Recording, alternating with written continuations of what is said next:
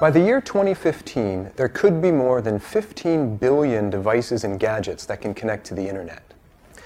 Now that's more computational devices talking to each other than there are people on the planet.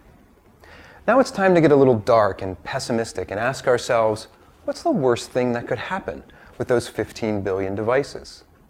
That's precisely the work that Tadayoshi Kono is doing in his lab at the University of Washington. He's imagining how future hackers and people with malicious intent could compromise all of those devices. Now that becomes interesting when you think about someone remotely hacking your smartphone. But it becomes downright chilling when you think about someone hacking your child's toy or the pacemaker in your chest. Today when people think about computer security, most people think about web servers and PCs, but in the future people will need to think about cars and medical devices and children's toys and TVs and the power grid. What's an example, say, on the medical side of computer security and how it will change? Medical devices, as you say, are becoming incredibly computerized. They have wireless connections. There's talk about people connecting their medical devices to their phones so that phones can monitor the state of their medical device.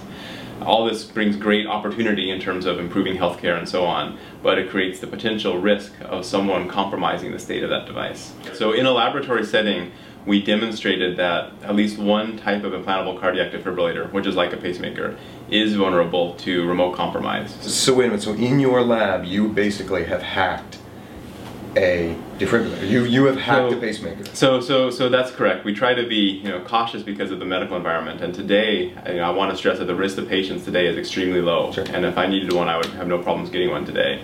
But in a laboratory setting, we did demonstrate that there is the potential. So let's take a look at cars. I think that's one of the things that we've talked about before, where that cars are becoming really computational devices that carry us around. The cars are becoming incredibly computerized and have many wireless interfaces, remote interfaces. And in our laboratory setting, in collaboration with UC San Diego, we demonstrated things like the ability to call the car's phone number and compromise the car during that call, install our own software on the car's computers, and thereby control the critical components within the car, such as the engine and the brakes and so on. So you're basically, your lab's full of hackers and people who compromise technologies. So the people in the lab are incredibly skilled. There's a lot of work definitely on understanding the risks with future technologies.